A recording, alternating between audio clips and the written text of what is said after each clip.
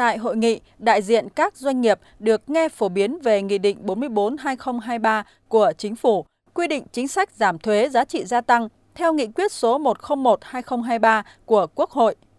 quyết định số 25/2023 của Thủ tướng Chính phủ về việc giảm tiền thuê đất của năm 2023,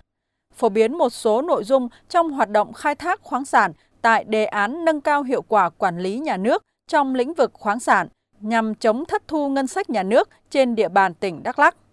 Hội nghị cũng đã ghi nhận nhiều ý kiến của các doanh nghiệp tập trung vào các nội dung như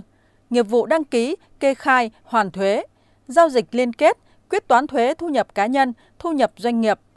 chính sách ưu đãi thuế, chính sách hoàn thuế cho doanh nghiệp nông sản, hóa đơn điện tử.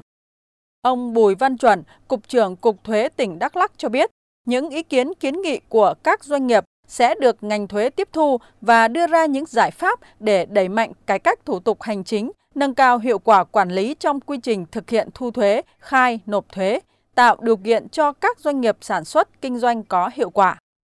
Ngành thuế sẽ tăng cường các biện pháp quản lý, đối chiếu, giám sát để loại trừ các rủi ro mà không phải về phía doanh nghiệp, để đảm bảo quyền và lợi ích hợp pháp cho doanh nghiệp trong sản xuất kinh doanh cũng như chấp hành pháp luật thuế. Nay mai thì chúng tôi tiếp tục hỗ trợ để giúp cho các doanh nghiệp từ lựa chọn đối tượng khách hàng, rồi đối chiếu hóa đơn không còn cả nhận sử dụng để loại trừ ngay từ khâu đầu vào, cũng như là liên tục cảnh báo các doanh nghiệp có rủi ro về hóa đơn